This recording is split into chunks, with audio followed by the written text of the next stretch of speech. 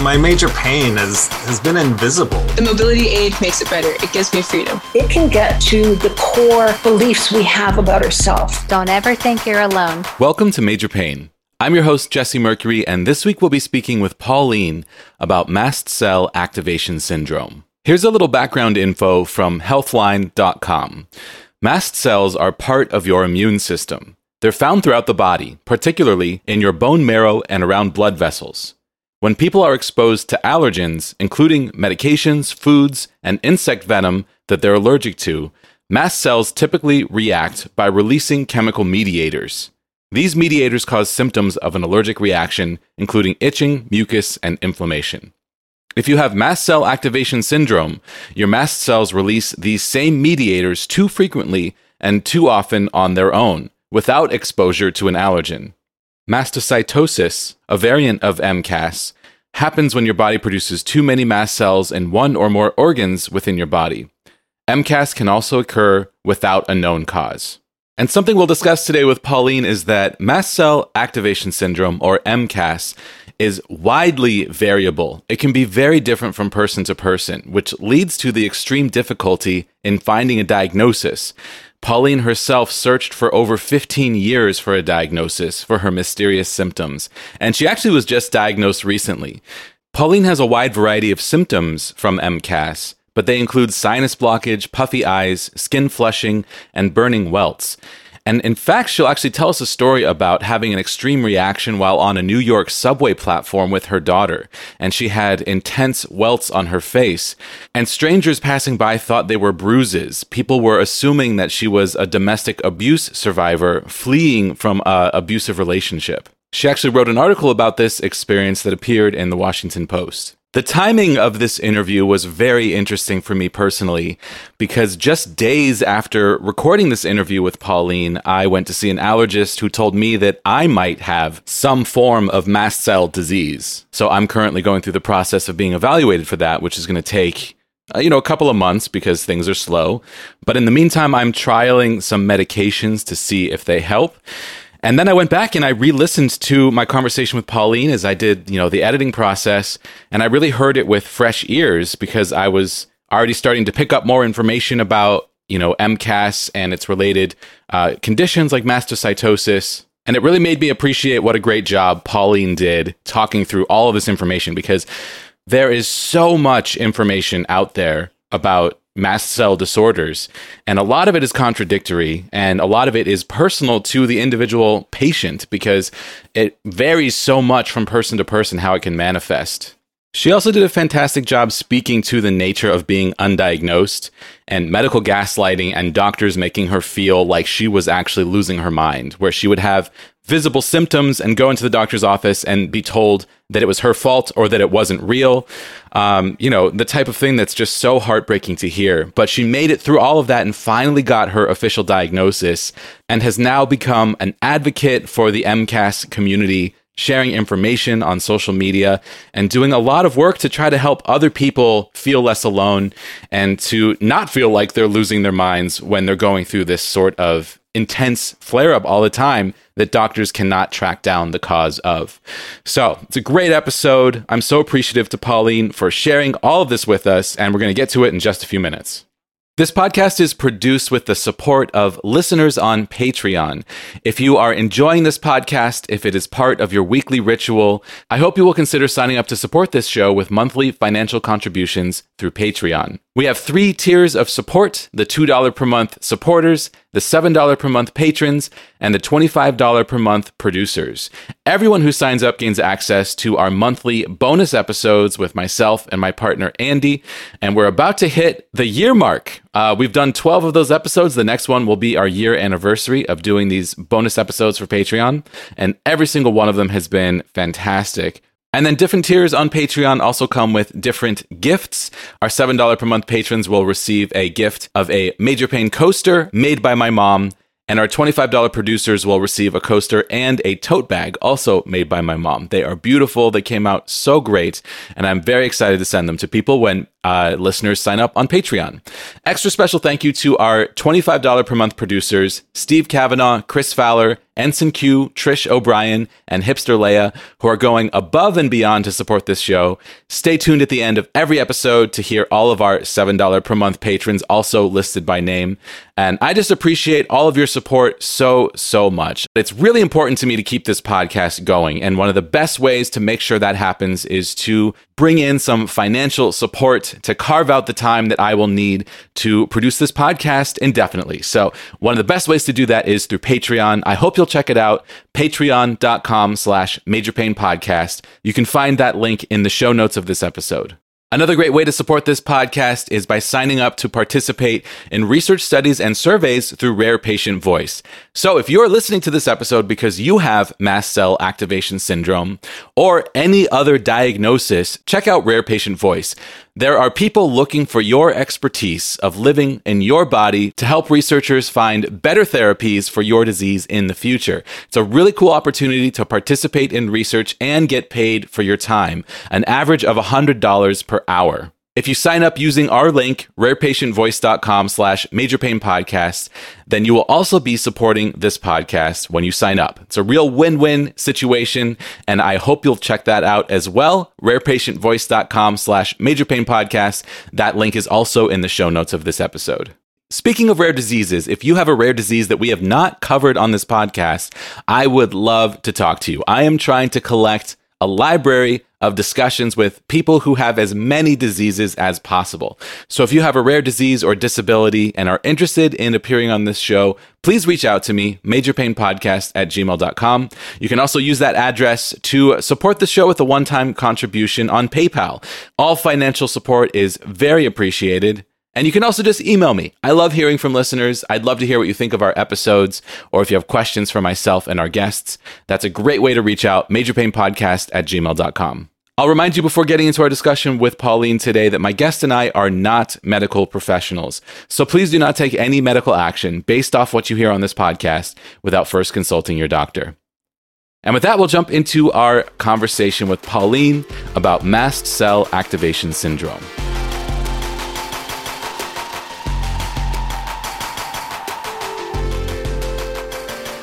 Pauline, welcome to the podcast. Hi, thanks for having me.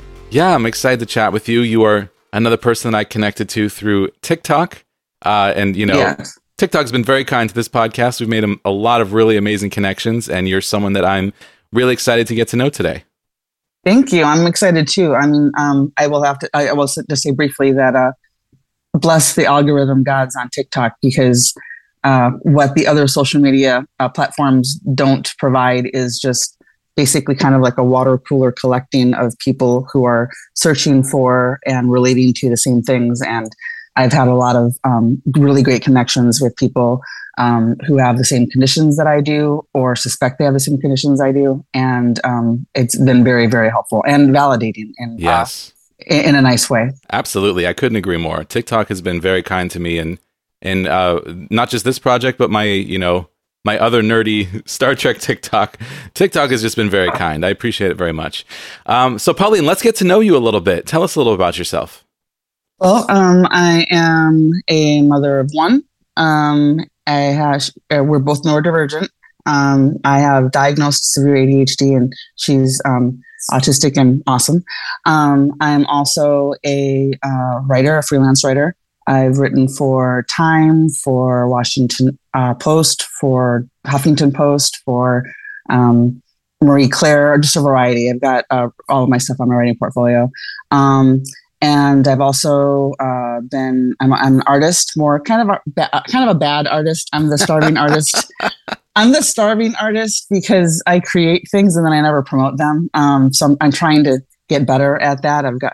It's my husband's just like, you're never going to do anything with this. But anyway, I love Day of the Dead art and doodling. That's one of the things that I like to do.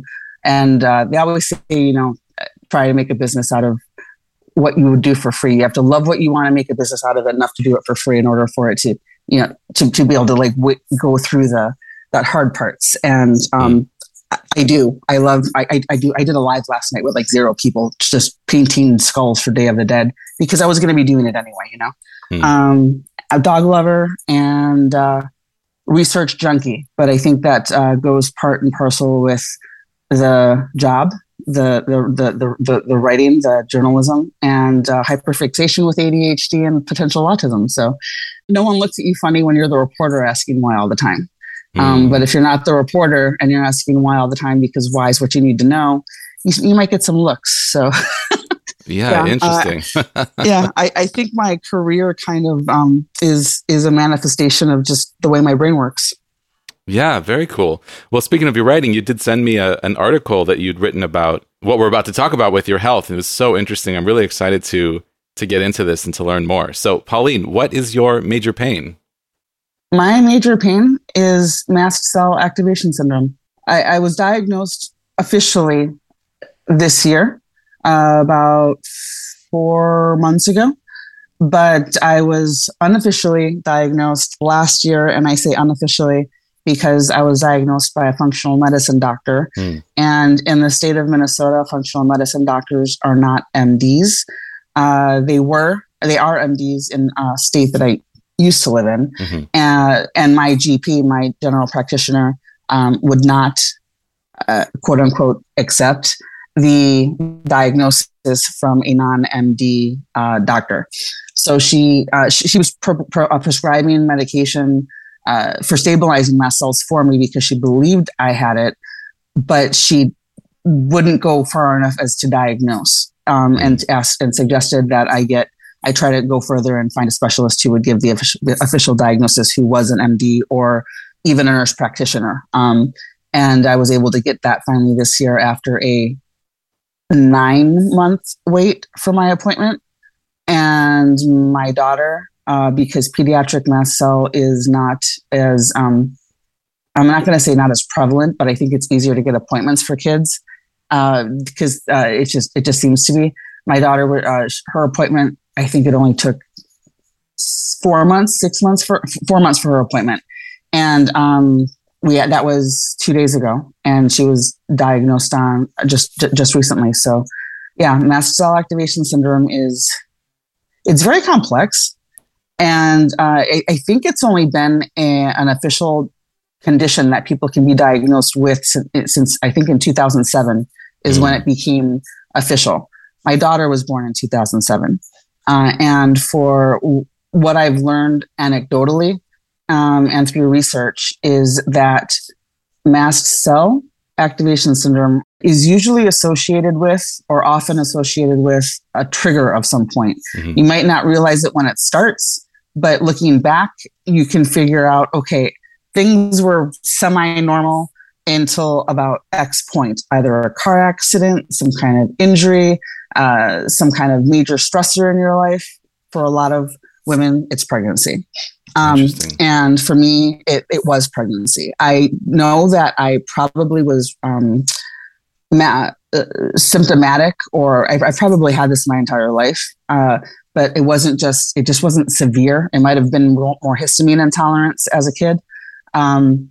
And there were just, a couple of things looking back were, flushing on my face as a baby, always being kind of like a night owl, not being able to fall asleep right away, extreme reactions to bug bites. Like, I get a spider bite, and instead of just little, home spiders, little harmless home spiders, instead of just getting a bite the size of a mosquito bite like a normal person would, mine becomes this giant swollen spot underneath my skin that is so big and so extreme that when I got one behind my knee, I couldn't bend my knee for 2 weeks. So like just that, all these like little weird things, but everything was generally okay, air quotes, until I got pregnant, and then everything started going to hell. Everything started going to hell. But ever since then, I've been a mess. There's a lot of, there's a hashtag on TikTok, allergic to life. And a lot of people I've seen who use it do have or suspect they have mast cell activation syndrome. And it's because it literally feels like that's what's happening. You react to anything and everything. Triggers can be anything from stress to temperature changes to new medications, even if you're not actually allergic to them, to various foods, to hormonal changes, to exercise. So like I walk every day a few miles, but I try not to do anything super high cardio because that could set off a histamine dump and trigger a mast cell release, and that can lead to anaphylaxis. So there are so many triggers. And then I was having all these weird symptoms after I had my daughter. For the first year, I almost lost all of my hair. Every time I would take a shower, just clumps would fall out, and I'd get out of the shower just crying, and my husband would go in there quietly and so sweetly and just clean out the shower because I couldn't do it. It was just too. By the time she was a year old, I had just enough hair left on either side of, like, by my ears to pull back into the tiniest little bun to hide and kind of camouflage the back. So my hair was falling out. I was becoming allergic, or it felt like allergic to everything right before my cycle and right with and during my cycle. Swelling, reacting to things that I'd never reacted to before, not being aware that I was having allergic reactions because I didn't have the words to describe it. And we thought I was allergic to my period, which is a condition in and of itself that's called autoimmune progesterone dermatitis, because I had a lot of skin rashes and hives, dermatological issues. However, that is suspected to by a couple of well-known mast cell doctors that I've read their research. Some believe that that actually is a manifestation or a symptom that falls underneath the mast cell activation umbrella. So like I check all of these boxes, right? That like, okay, so you're allergic to basically everything. And even if you're not allergic to it, you react to it. I tell people, and I've got a TikTok on this, I compare mast cell activation syndrome to a faulty smoke alarm. So if you have a smoke alarm and you put in a fresh battery, it's only going to go off if there's a legit and easily identifiable trigger, the smoke or from the fire or from food on your stove, that sets off the smoke alarm because it senses that danger, right? So that's your histamine. That's your mast cell. Those are your mast cells. When they're working properly, they're only going to respond if, say, you get a mosquito bite. Everybody has reactions to mosquito bites, right? But it's a typical, small bump, itchy, pain in the ass, but it's livable, right? You might have to put a Band-Aid over it, have to scratch it, put an X with your fingernail, all the tricks people do, take a Benadryl, whatever, but like that's it, right?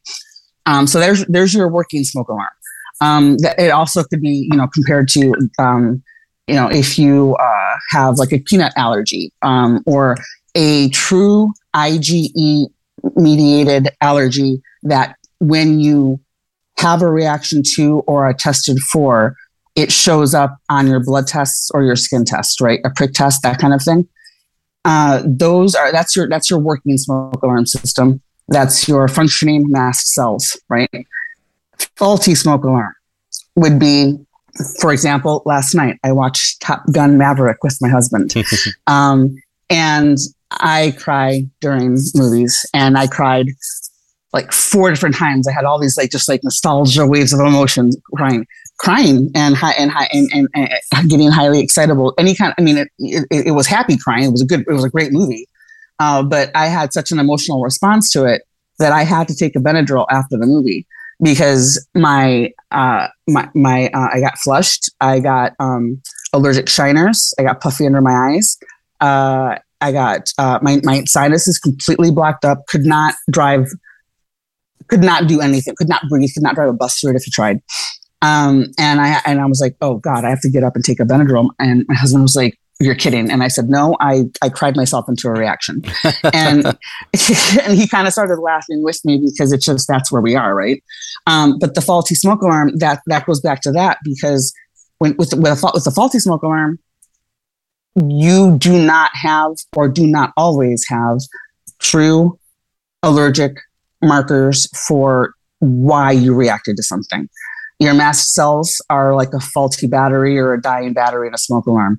Anything can set them off. some of your triggers can be, or some of my triggers are predictable. Like I know things that I need to avoid.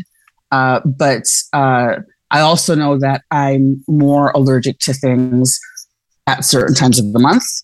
I also know that I'm more allergic to things if I'm more stressed, I should say reactive to things, because I do have true allergies. I have a few that do require an EpiPen, but I also react because of mast cell activation syndrome.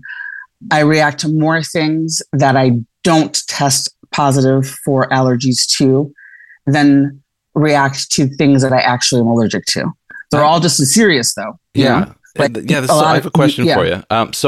It sounds like there is some overlap between severe allergies and mast cell activation syndrome. I want to see if I'm understanding this correctly. So it sounds like everyone has mast cells, and that mast cells activate when you have a histamine reaction to something. And I'm curious to hear I know we're not medical professionals here, but I'm curious to hear about that process, whatever you know about it. But it sounds like for someone with normal allergies, mast cells will activate, and maybe if you have a bug bite, do they like run to that area or something and make that swell up, or how does that work? And then, and I guess the second part of my question is, what is the difference between having severe allergies and having mast cell activation syndrome, even though I know that there is some overlap? Okay, so everybody has mast cells, right? It's like the army guarding the castle, everybody has mast cells, kind of like everybody has white blood cells. Your mast cells, when they react, they release multiple mediators in your body, and there are two types of histamines, H1s and H2s, that are released. Those are the guards, reacting to the threat. And the threat can be something that your body thinks is a threat that isn't actually a threat. So let's say your smoke alarm just goes off, right? Nothing happened. You're not cooking anything. Your smoke alarm just goes off. The battery's dying. It's faulty. And back to mast cell, same thing. Okay. So I got like you. For me, so like one of the examples that I see, and I think I did a TikTok on this one too, is I compared it to a sink. Okay. Everybody has, you got a kitchen sink. If the drain is clogged, or you forgot to actually turn on the garbage disposal, and you just finished doing the dishes, and you've got a drip going on, right? And the drain is clogged. Okay. Eventually that drip is going to fill the sink. It's going to get higher and higher and higher and higher. And eventually it's going to spill over, and it's going to continue to spill over until the drain is fixed, emptied, cleaned out, whatever. That's your histamine levels, your body not being able to clear histamine levels properly, or as steadily as a person without MCAS or histamine intolerance.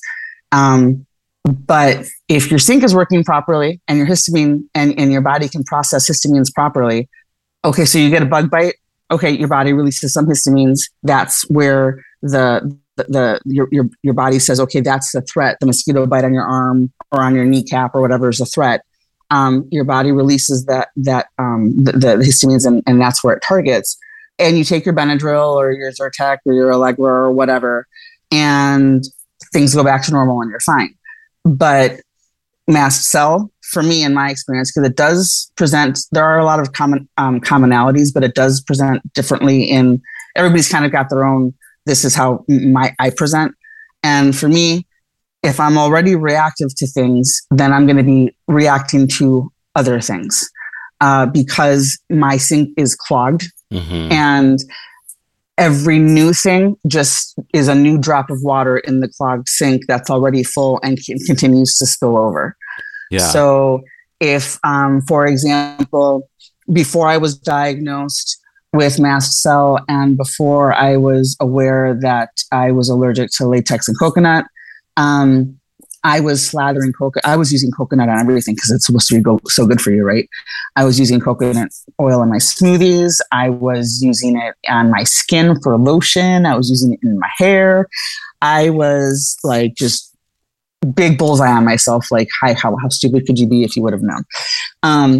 And because I already had mast cell, but didn't know it, and my histamine levels and my mast cells were already super sensitive and hyperreactive, I was having even more severe reactions because it was already a hypersensitive system.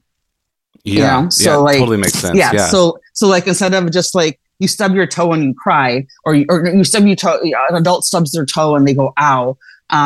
But like mast cell, you stub your toe and then like you can't walk for 3 days because like, you know, it sets off like just this shower of joint pain and it's just this cascade of a domino effect, you know, like that kind of example. So it's more whispering versus shouting. I like this army example where it's like you have an army at the ready. Your mast cells are like this army that is ready to attack allergens.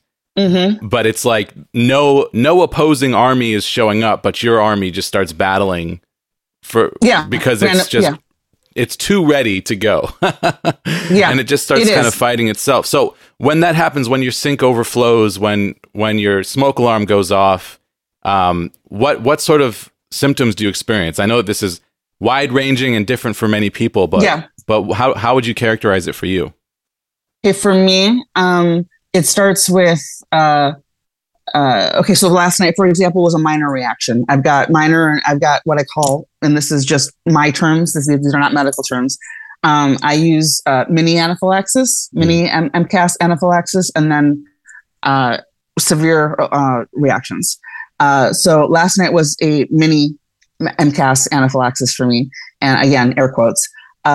Because what happened was, like I said, the nasal, the sinus blockage, the puffy eyes, and the skin flushing. That's 2 body systems, right? It was sinuses and skin. That's 2 body systems, and I always have some type of anaphylaxis, but not the kind that necessarily means needing to go to the hospital for me, based on my doctor's recommendations. Because no emergency room is going to take you seriously. Well, no emergency room took me seriously when I first would go in. And I have 2 body systems affected at once. That's great. Do you need to use your EpiPen right now? No. Right. So I have the mini, and I also get.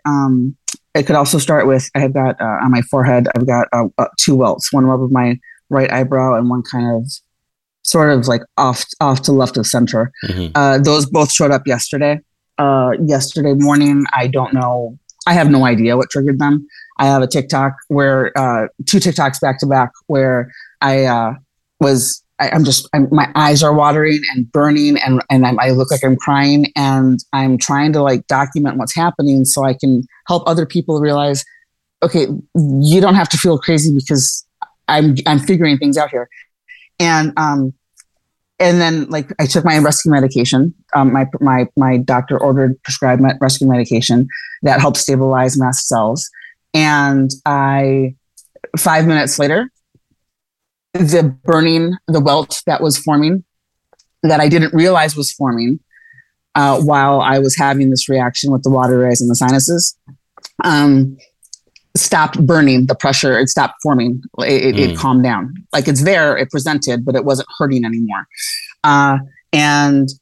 So that's kind of a mini one for me. A big one for me, if it starts with a panic attack, or what I think is a panic attack, or what I should say, what feels like a panic attack to me, that impending doom feeling that people get with report with anaphylaxis, start like your heart feels tight, like something's gonna. It's not a heart attack, but it's just that something's wrong. Your heart rate goes up. You feel that fear you're gonna be in a car accident. You see it happening. You can't stop in time, and just that instant of fear that grabs your heart, like it makes you tight right there. That's a sign of a major reaction for me, where I need to have my rescue medication at the ready. And basically, the faster I take it, the better it gets. And I'm able to stop a full-blown anaphylaxis reaction within 15 minutes, 15 minutes, like the panic goes away. And then within 30 minutes, all of my other symptoms stop progressing. Whereas if I didn't take my rescue meds in time, then I would end up, and this happened to me for years because I didn't know what was happening. I would go from the progression would generally be the panic, and then painful pressure, like fire burning under my skin where welts were forming that I didn't realize were allergic welts or hives.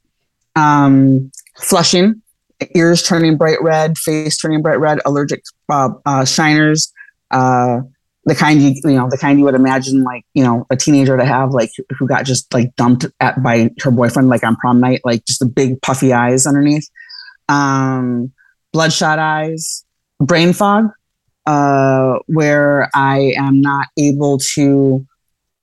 I'm sitting there feeling like I just chugged like an entire gallon of espresso, and I'm jittery, and I feel like my blood's like electric, and I can't speak without stuttering because my brain and my muscles have just like disconnected. So I tell my daughter, I can't talk right now. I need a little bit of time. This is what I would tell her, and she would just sit next to me and wait with me.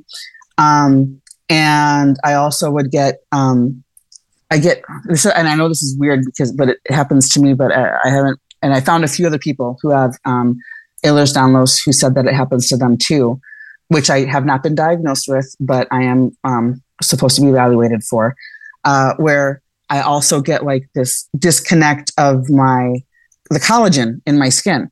I've got a TikTok where I'm sitting there like playing with my lip and like pulling it all the way down and pushing my nose all the way up. And like, there is zero resistance. I don't feel it, my skin just turns to rubber.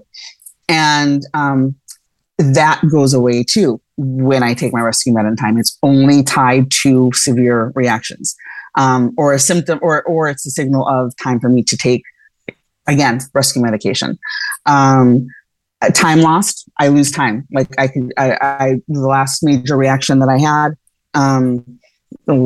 last year, I was sitting there just like in this brain fog / time warp where it's like 2 hours went by and I had no idea that it had been that long. And when I looked at the time, I was just blown away and realized, okay, so the trigger that I associated with that, I have to avoid because that set off a huge histamine dump that, resulted in what I now know and learned later was an anaphylactic reaction.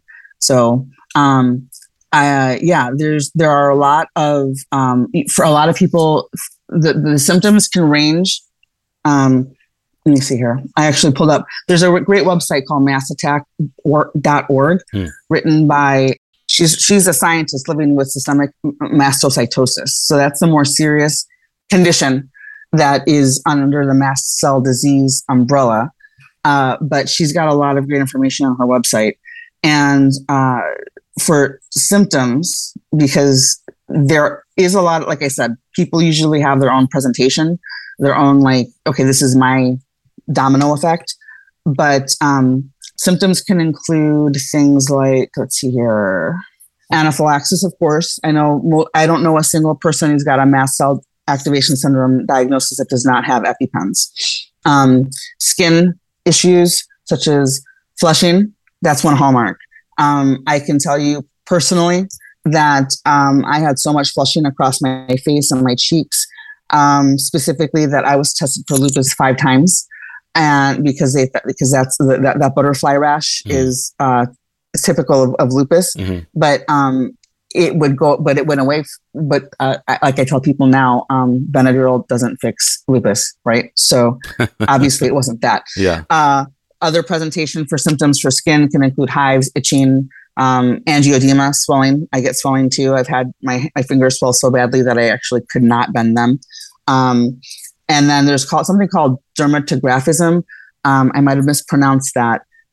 But basically it's like skin writing. If you can write on, if you scratch with your nail, not hard enough to cut skin, of course, right? Not to do physical damage, but if you can do a line or write your name on your arm and you can see it.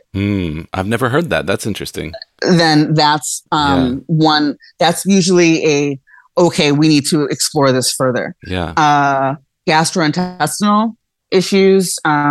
So having to pee like immediately, like this immediate urge to just go right now. Constipation, diarrhea, swelling in your GI tract, vomiting, difficulty swallowing, where not necessarily for me, this is what happened to me. And I had an endoscopy for it that didn't go well. But it was because we didn't know I had mast cell. But like I would tell my doctors, it's not that my throat's closing, it's that feels like food's getting stuck. It feels like food's not going all the way down, or if I would take medication, like, it feels like the pill would get stuck, the capsule would be stuck.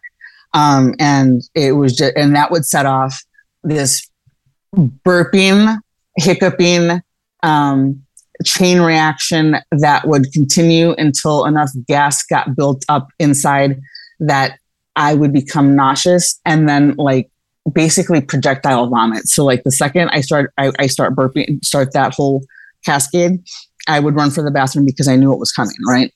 That I was going to end up getting sick and I needed to be someplace where I could take care of that without making a mess in the house, right? So, and then there's also psychiatric.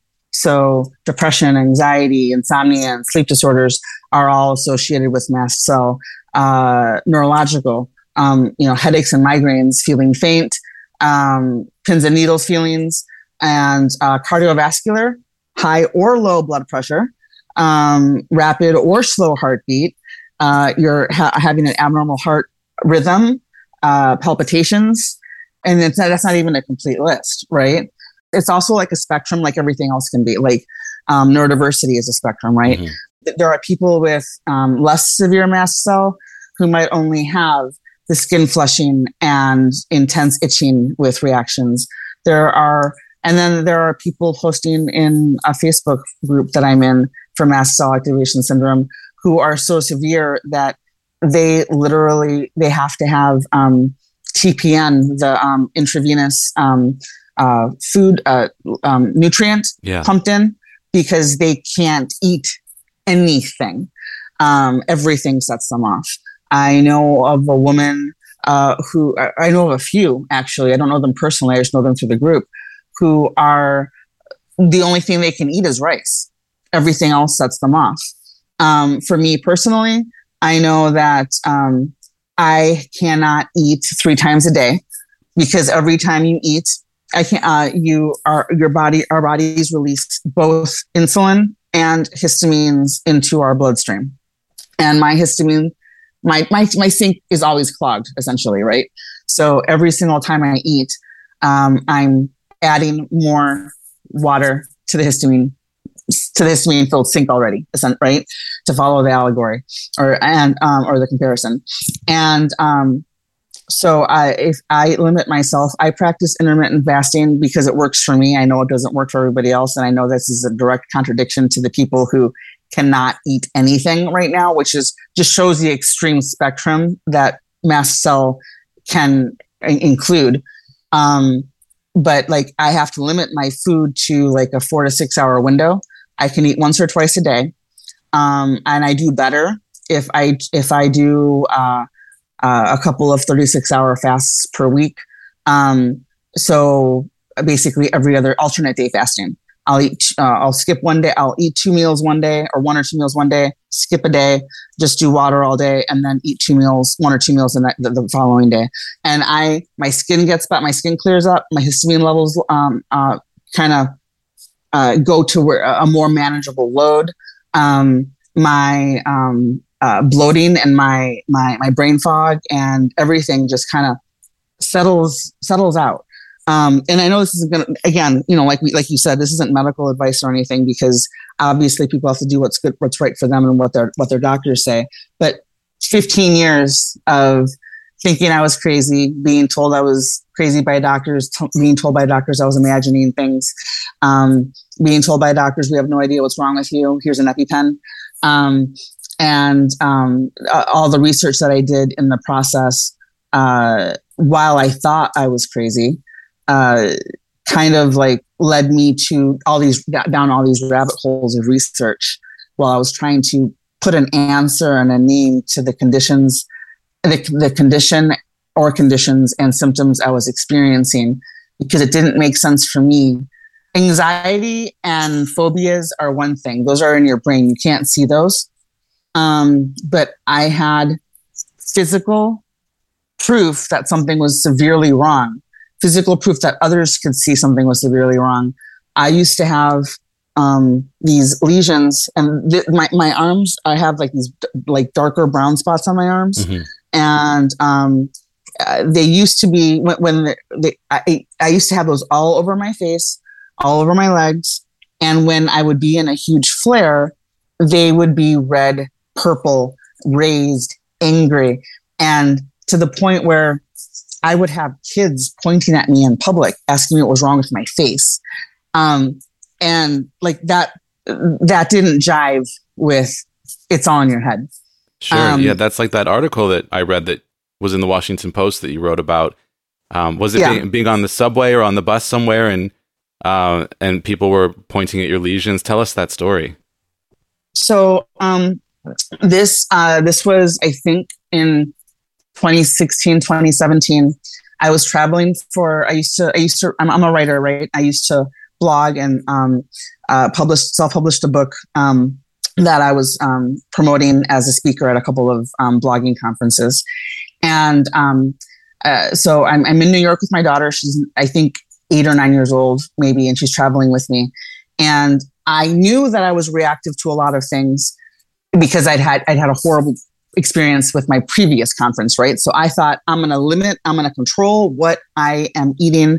I'm going to make a whole bunch of beef jerky at home so that I know what's in it.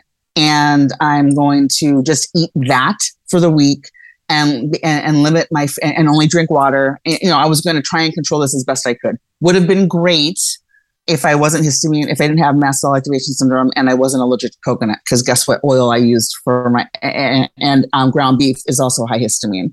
So basically I was just poisoning myself all week and didn't know it. And I was poisoning myself 2 ways. I was poisoning myself through activating my mast cells, and also with anaphylactic skin reactions, and didn't know it. By the end of the week, I looked like, and I'm not saying this to make light of domestic violence, but I didn't realize how bad I looked until I was sitting in a what do you call it, to get on when you're going to go on the subway, the platform, with my daughter. She was really tired. It was our last stop. I had plenty of time to get where I had to go, and she needed to rest. So I have my suitcase with me because I'm going to my best friend's place from the hotel. I've got my suitcase. We're both all bundled up. We've got all of our things with us. And I said, you know what? Forget it. We're in New York. She needs to rest. And I can wait for the next bus. She needs a nap right now. I put my coat down on the floor, sat up against the subway wall, and just let her fall asleep on me because there was no way I was going to be able to get her on the subway until she got some rest. No problem. I didn't think there was a problem until I had strangers walking by and kind of doing double takes, and I realized, I probably maybe I look like. Maybe I don't know. Maybe I don't look like the typical homeless person, and so that they're seeing me, right? I look out of place. And then I had 2 men, not with each other, back to back. They caught different trains. One like shoved money, some kind of bill in my hand. I think it was $5, and told me to get something for me and my daughter and please be safe. And to take care of ourselves or something. And I was like, okay, but it didn't connect to what was happening until he was on his train and I'm looking at this money in my hand. And while I'm still processing what's in my hand, another man runs off of his train that I saw him just get into out of the corner of my eye and drops $100, takes my hand and drops $100 bill in it and puts my other hand over it and says, "This is for you and your daughter. And says something like, I hope that you and your daughter are able to get away from your abuser, or something along those lines. And then I don't know if it was this guy, because again, he took off before I could even process what was happening, because my brain was not connecting that I looked like a domestic violence victim trying to escape her abuser with her child, because I was well dressed, because I was sitting with a sleeping child on the pavement, on the floor, leaning against a subway wall, because we had all these suitcases with us, and because my face looked like I had just gotten beaten up with healing bruises and lesions and cuts and whatever. I looked horrible. And before, I'm still processing the $100 in my hand. And then 2 subway police officers come up to me and say that they've had multiple people tell them that there was a woman and child in distress sitting in the subway, told them my location, and told them that I might need help, and that I was potentially, and that they suspected I was a domestic violence victim trying to flee my abuser. So now I'm crying, because now I know what I look like. I'd been lying to myself and trying to convince myself that just by putting on some eyeliner, mascara, and red lipstick, that I could pretend everything was okay, and explain everything away, or ignore that it was happening, because doctors didn't have answers for me at the time. But now I have 2 police officers standing in front of me trying to, do you feel safe at home? Obviously you don't feel safe at home. You're here. You have your suitcases. Your child is sleeping on your lap. We see what's happening to your face. Do you know his location? Can we help you? And I have to explain to them in halting, stuttering phrasing, because now I'm so emotional, realizing that I do look like I am a domestic abuse victim. That no, I'm not. My husband is in a different state, currently in a different time zone, at our house, that we're in a loving relationship, even if I was home, that everything's fine. There's no danger at home. I feel safe in my home, and that my daughter and I are not in any physical danger. We're not being emotionally or physically abused, and that I have some kind of allergies, and that they're severe, and that this is just what it looks like right now. And, I thought that I could do this business trip without any incidents. But it was so obvious that people were noticing and pointing me out. So that was really an emotional experience. And I did not, that $100, I had it I kept it in my wallet for a good 6 months before I could process. Like, I felt guilty having it, because the man gave it to me under a misunderstood pretext, and his perception of my situation. And if he were to happen to hear this, thank you so much for doing what you thought was the right thing and going to the extent at which you did, because that's a lot of money for anybody, I think, just to give to a stranger. But especially to give to a stranger you think is in need was just, it floored me. Yeah. And I felt guilty about the $100 in my wallet for the longest time. But it also served as a valid physical reminder to me that I wasn't crazy, because other people were seeing what was happening to my skin. So strangers can see it. Strangers can see it, but your doctors are ignoring it. It sounds like you spent 15 years trying to figure out what was going on, going to doctors. They were, gaslighting you, telling you it wasn't happening. What was the emotional toll of that? I don't have an official diagnosis for this, but I know that I have, there's medical, PTSD, gaslighting, white coat syndrome, however you want to phrase it. I avoid new doctor appointments as much as possible for as long as possible, because I'm always afraid that I'm going to be shut down. Had an appointment with one doctor while I am looking exactly like I looked in that subway, with strangers giving me money because they thought I needed to flee my abusive partner. And I had doctors looking at me going, no, you're just diabetic and need to lose weight and exercise and more and eat less. And I'm like, number one, no, I'm not diabetic. I'm insulin resistant. That's related, but different. And number two, what the hell does any of that have to do with what you see sitting in front of you? I just had a man give me $100 in a Subway because he thought I was being abused. And you're telling me that I just need to exercise more and eat less. Never went back to her. Had another doctor, a dermatologist, ask me, and again, this goes back to my severe ADHD and my potential autism. I know self diagnosis is valid within the community, but for myself, I always preface it with, for myself, that I don't have a diagnosis because I'm research driven from internally. So I need that validation for myself. But it all ties back to that, in that he tells me that I have a severe, he said it was OCD. I think it's called dermatillomania.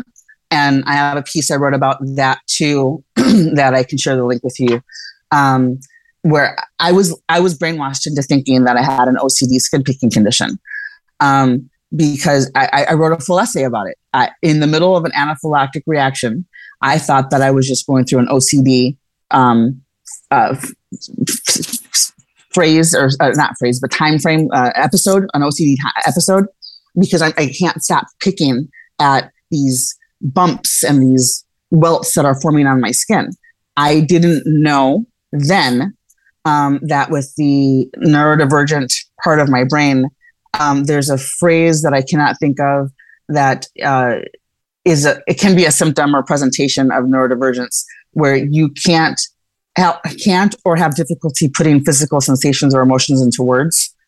I couldn't describe these things. My only words, I didn't go in saying I'm having an allergic reaction. These are welts and hives, which I think would have changed things. I would have been taken seriously.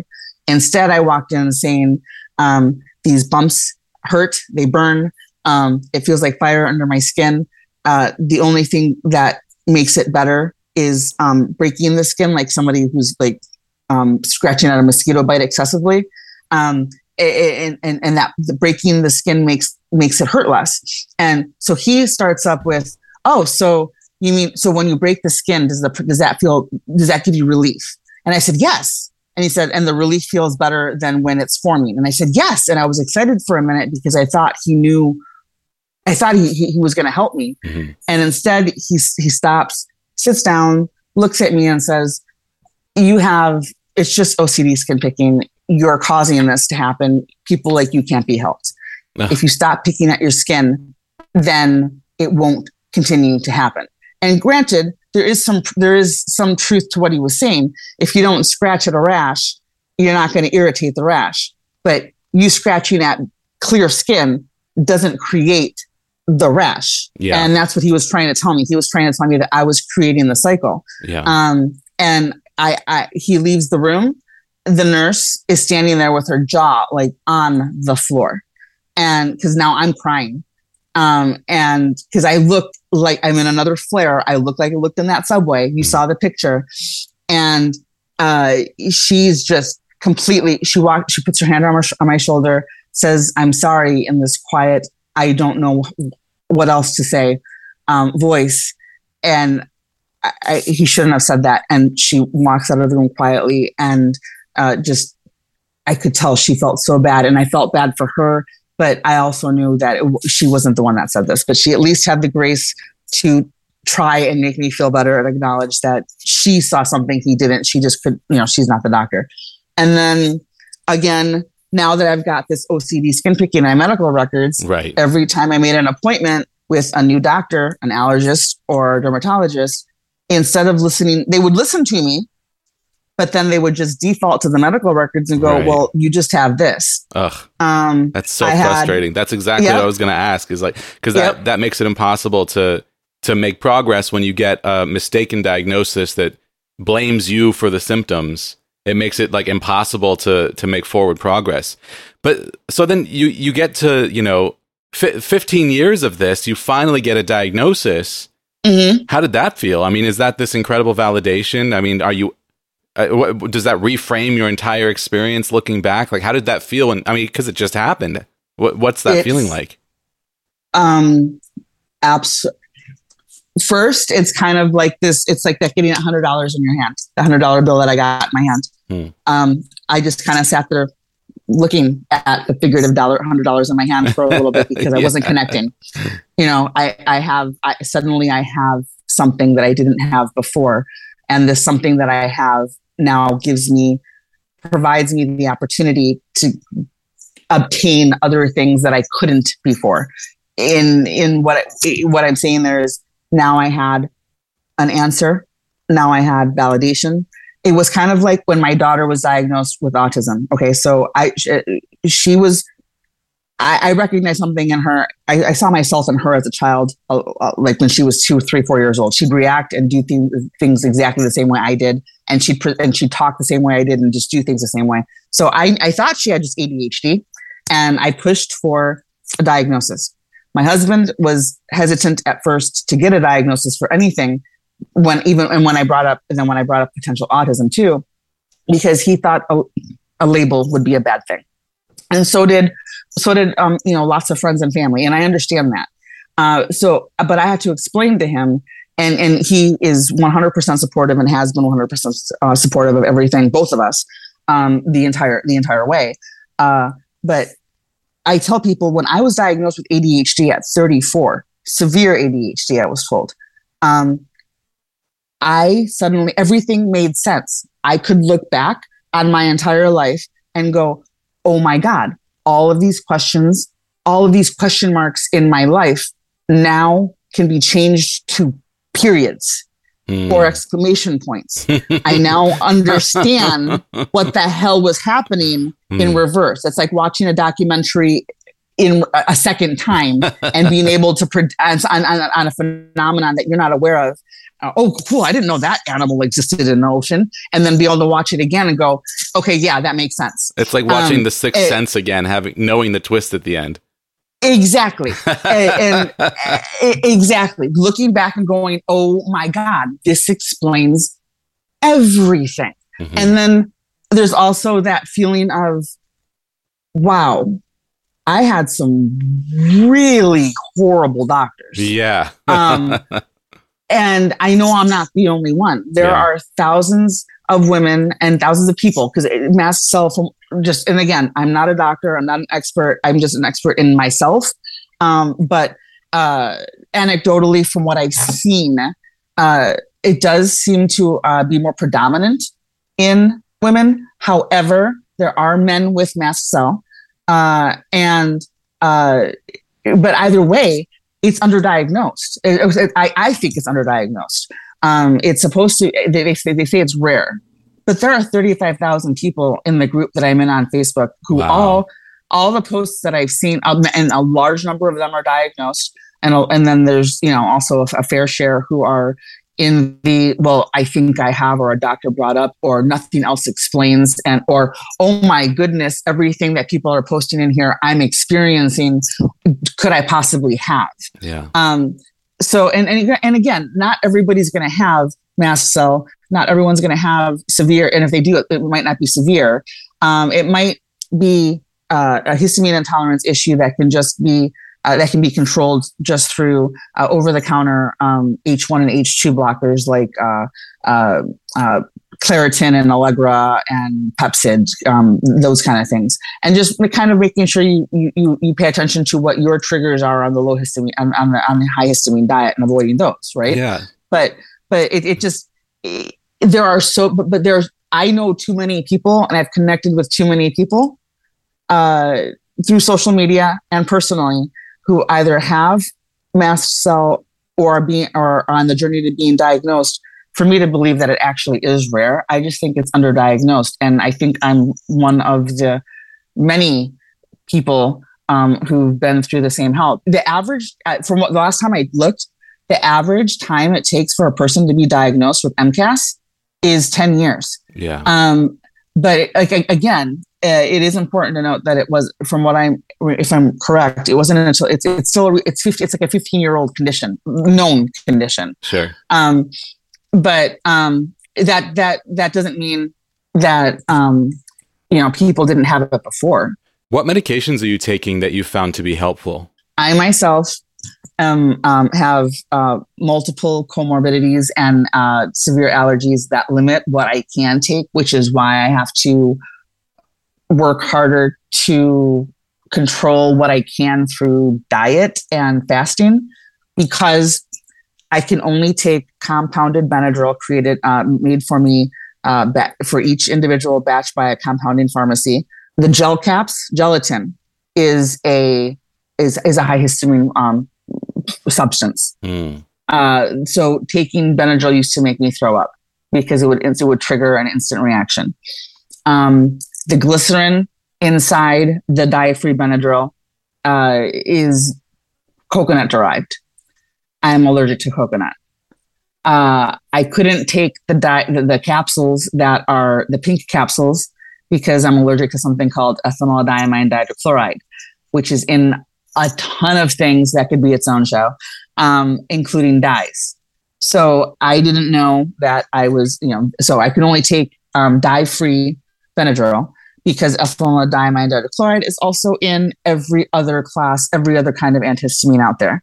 And all of my other allergies mean that in one way or another, I'm allergic to or have a histamine intolerance response to the medications, over-the-counter medications that my daughter can take. I can't take Pepcid, I can't take Claritin, I can't take Zyrtec, I can't take any of those.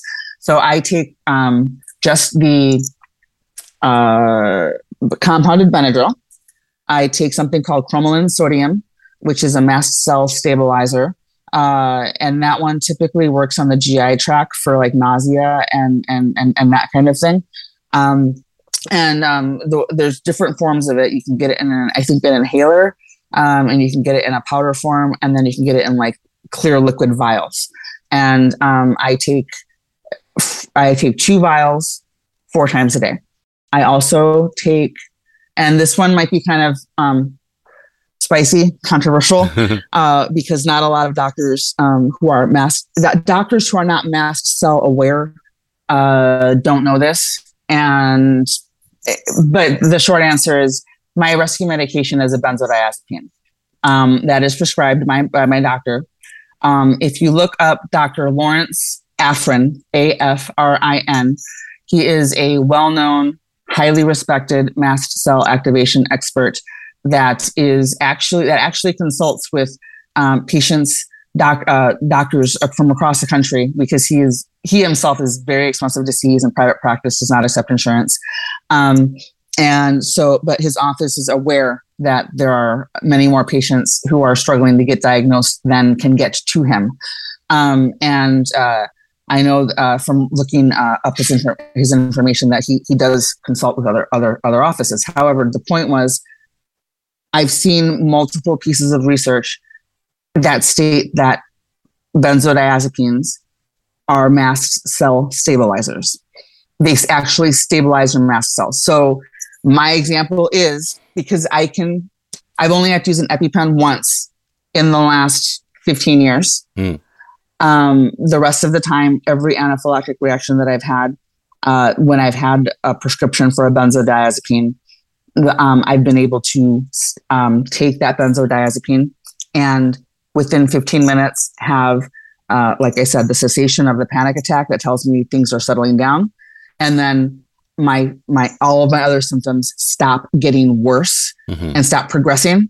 And I'm able to control and stop a reaction within 30 minutes and not need to use the EpiPen, because I've also been told, well, here's the EpiPen, but you might want to try to not have to use it too much because your blood pressure is high. And when I'm symptomatic, I have up to 4 reactions a day. Nobody can survive 4 EpiPens a day, right? That's crazy talk. So it sounds like you finally have tools in your toolkit to help to manage this thing and to help you, get back to just living your life instead of having to be constantly searching for answers, be constantly worried about what you're going to react to. Yeah. 100%. Like, I know before we started the show that you mentioned, your nerdy TikTok with Star Wars. Is it Star Wars or Star Trek? Star Trek, but I love both. Okay. Yeah. Okay. Yeah. We're nerds too. We're Renfest nerds, Renaissance Festival nerds, fun. and we've got the costumes and everything, and we go every year, sometimes multiple times a year, and I can tell you that there's pretty much nothing I can eat at the Renaissance Festival that they serve that is available that you can buy. That isn't that everything's going to set me off. Beef jerky, the bread bowls, gluten, everything, bacon, it's all going to set me off. So when we go, we're there for at least 4 hours, and the average person needs to eat and stay hydrated.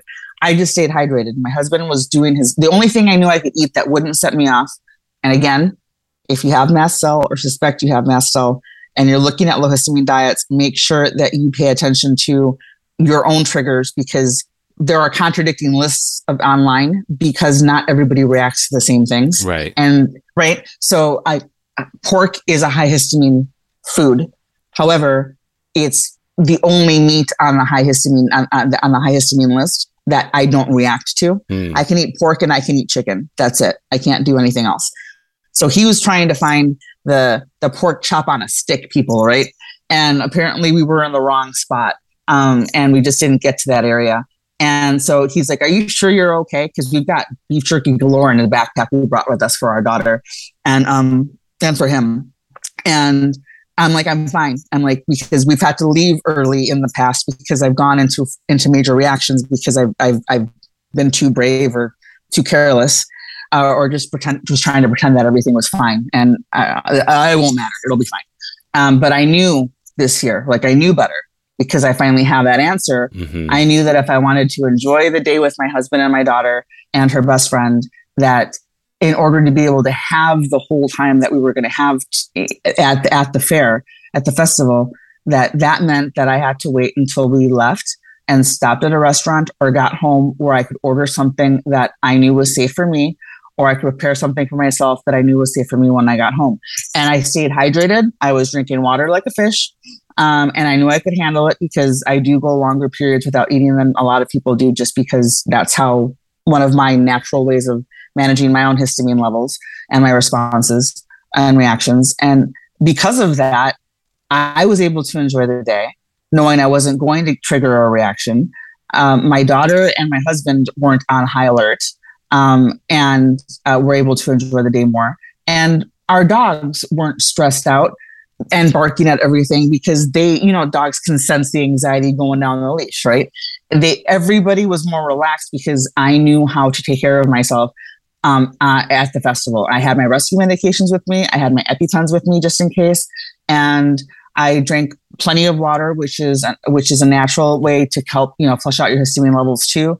And I had a good time without eating because everything that was available there would have set me off, it's just the knowledge that comes with the answer. And that's the time when you asked about the, what the answer gave me now, I tell people answer labels are answers to questions we didn't know we had. Mm-hmm.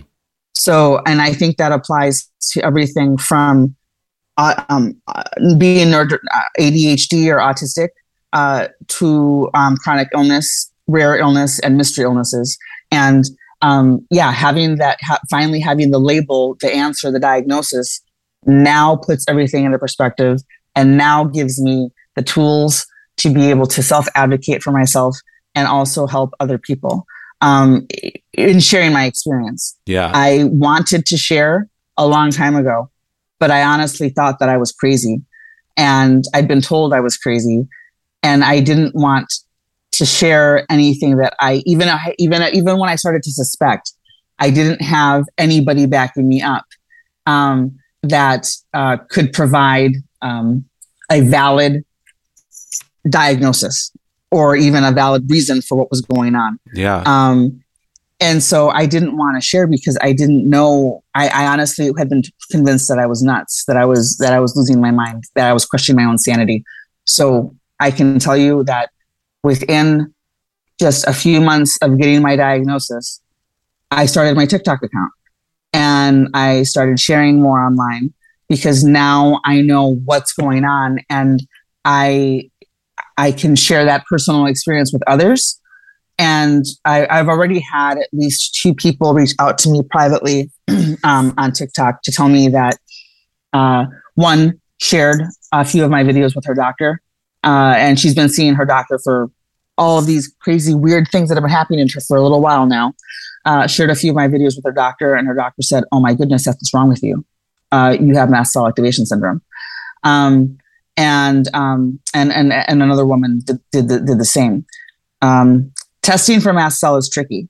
There are the one. This was what tripped me up the most.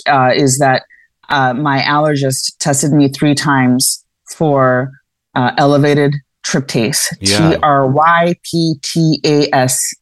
Okay, that's one of the mediators released by our mast cells. It can be released by our mast cells when you have a reaction, right? However, from what I understand, only about 30%, and this again, Google to confirm for in your own research.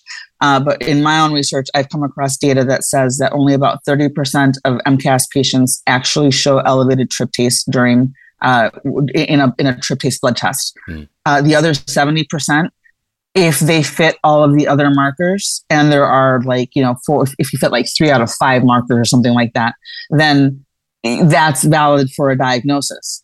But a lot of conventional mainstream doctors will refuse, and this has happened to me, to diagnose MCAS unless you have elevated tryptase. My tryptase only was always in the normal range. So my allergist flat out told me after the 3rd time, I'm not, just stop trying. You're not going to get an MCAS diagnosis for me. I had another one tell me, without telling me, because she was trying not to get in trouble, and I didn't push anything, but she basically suggested that I trigger a flare on purpose, so that I could and be like in the hospital parking lot or whatever, so I could get my tryptase levels checked like during right when I started reacting. I don't know if my levels go up when I'm in the beginning of a bad reaction or not, because I'm not stupid. And I told her she could go pound sand, because I wasn't going to basically shoot myself in the foot to see if the bullet was going to shatter my bones. Right. Obviously if you touch a hot stove, you're going to get burned. And I wasn't going to purposely set myself off. So I had to wait until I could find a doctor who was MCAS aware and was going to be able to diagnose based on clinical presentation, medical history, and patient reported experience. And that's difficult to do. That's one of the reasons I think it takes so long for people to get diagnosed. The wait time for appointments with doctors who are within, if you have insurance, the wait time is sometimes, like mine was 9 months.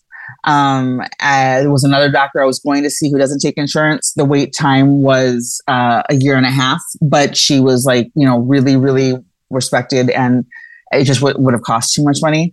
So there's all of these issues just within the diagnostic part of medicine that makes it hard. You're already questioning yourself. I'm allergic to everything. Who can be allergic to everything? And then you've got doctors, who don't know what they're looking for. That brings me to my last question for you. What advice do you have for someone else who's going through anything similar? Someone who is being gaslit by doctors, who's questioning their own reality because they're being forced to externally. Someone who thinks that they might have something similar to what you have. What advice do you have for someone? Because you went through hell to get here. You finally got this answer, and you are, it's this aha moment where you look back through everything and everything is different.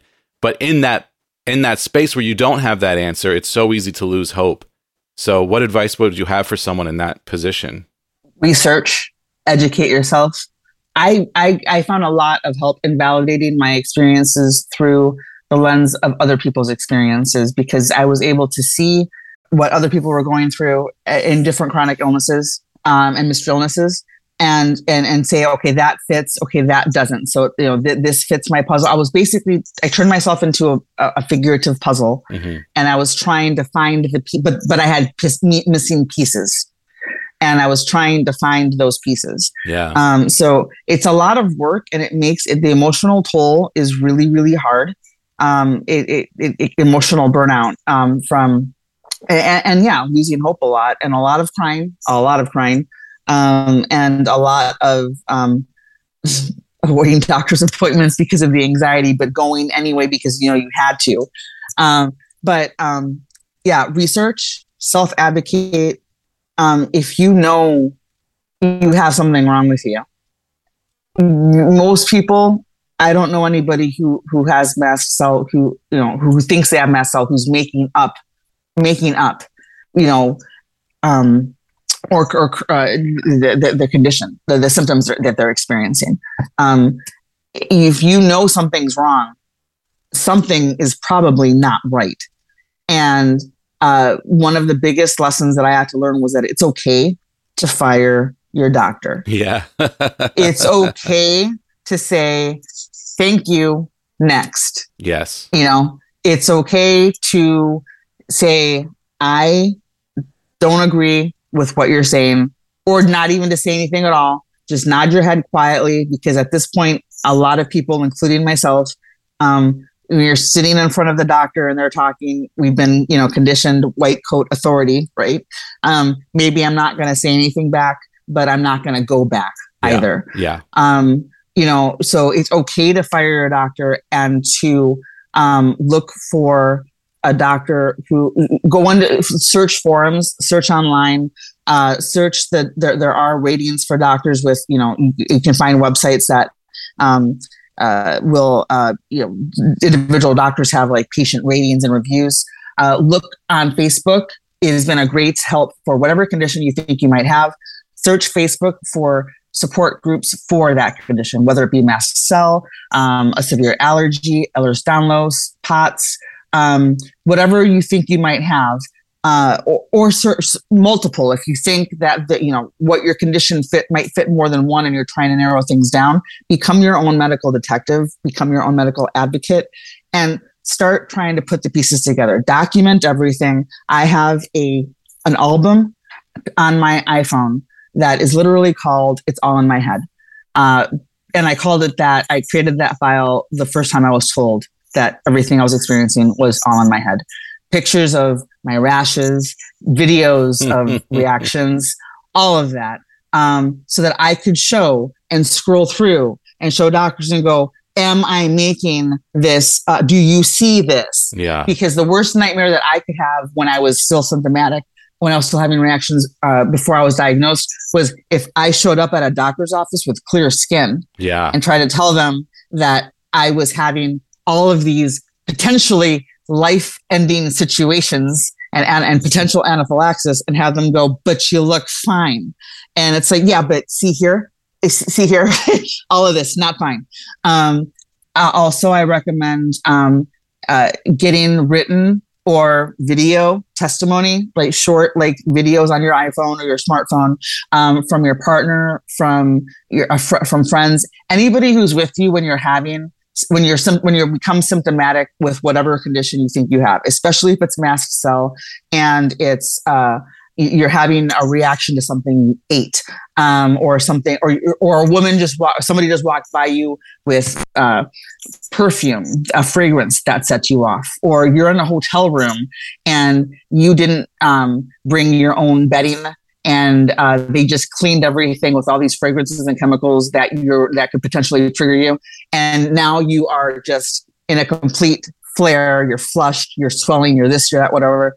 Whoever's with you, if you're traveling with someone, not only do you document for yourself, but have them write a few notes down, a text message that you can screenshot, whatever, and create maybe a file in your phone, a note in your phone, or a Google Doc, or even an email string where you have all this information that you can take to your doctor or show your doctors, so that you have physical documentation, and it's not just coming from you. You have witnesses. If you can bring people to who've seen you symptomatic or been with you when you've been reacting to your appointments, especially with new doctors, it's not so important with doctors you're established with who you already know aren't going to gaslight and are open to working with you and listening to your experience.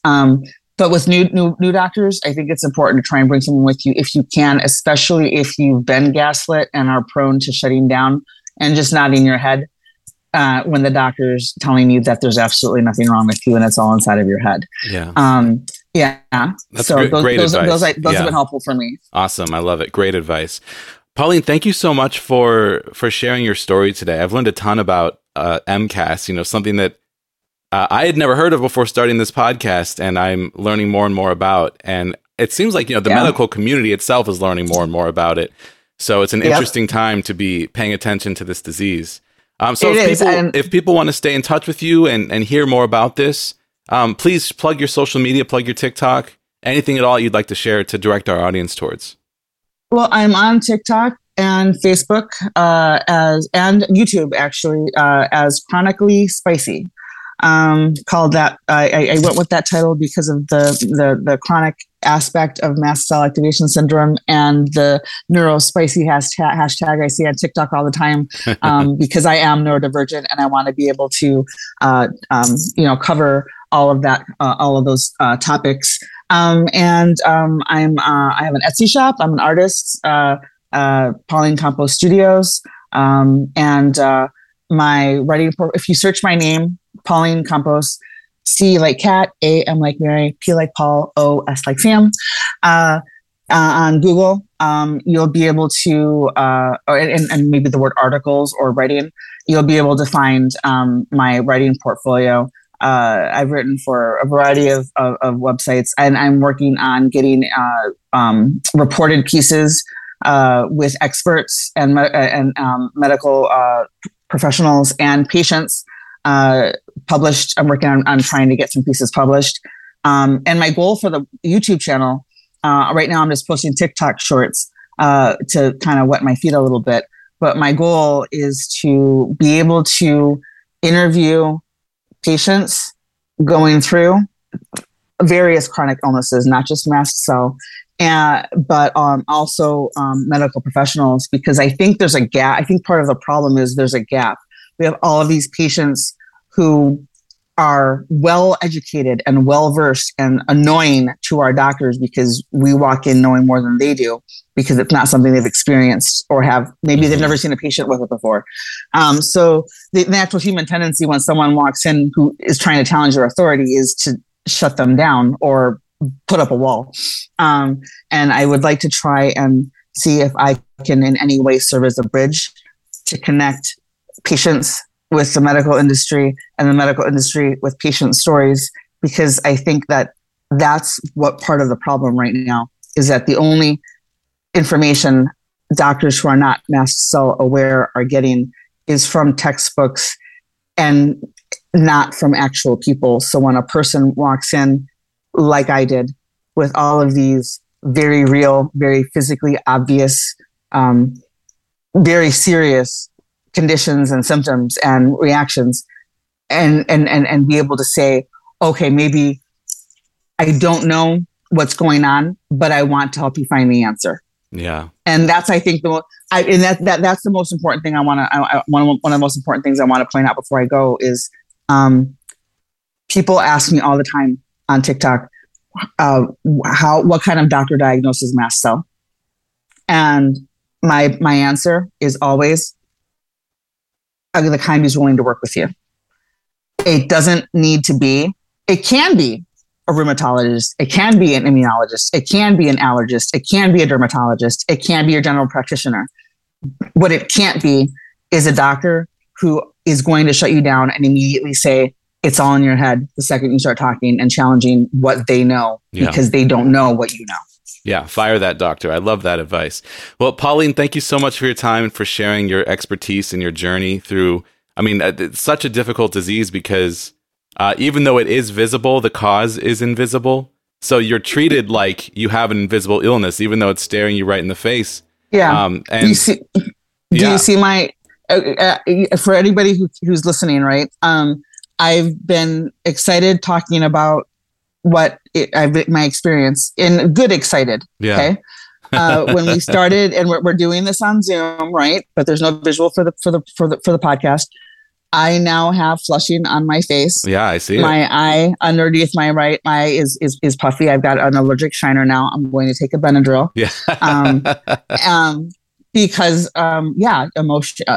strong emotional responses, even positive ones, can set off reactions. So yeah, and when doctors don't know that, it's too easy to ignore everything, you know.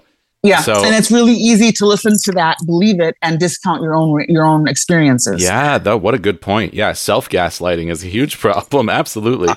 Well, I know there's so much more to talk about, and we're just scratching the surface here, but you did an awesome job today. Thank you so much for your time and for coming on the show. Thank you very much. I really appreciate the opportunity, and I really hope that anybody listening who is going through the diagnostic journey for mast cell or any other chronic illness is able to take something from this to be able to better self-advocate for themselves and be able to find a doctor who is going to listen and help them, because it's so important. And I truly hope that people get the answers they're looking for.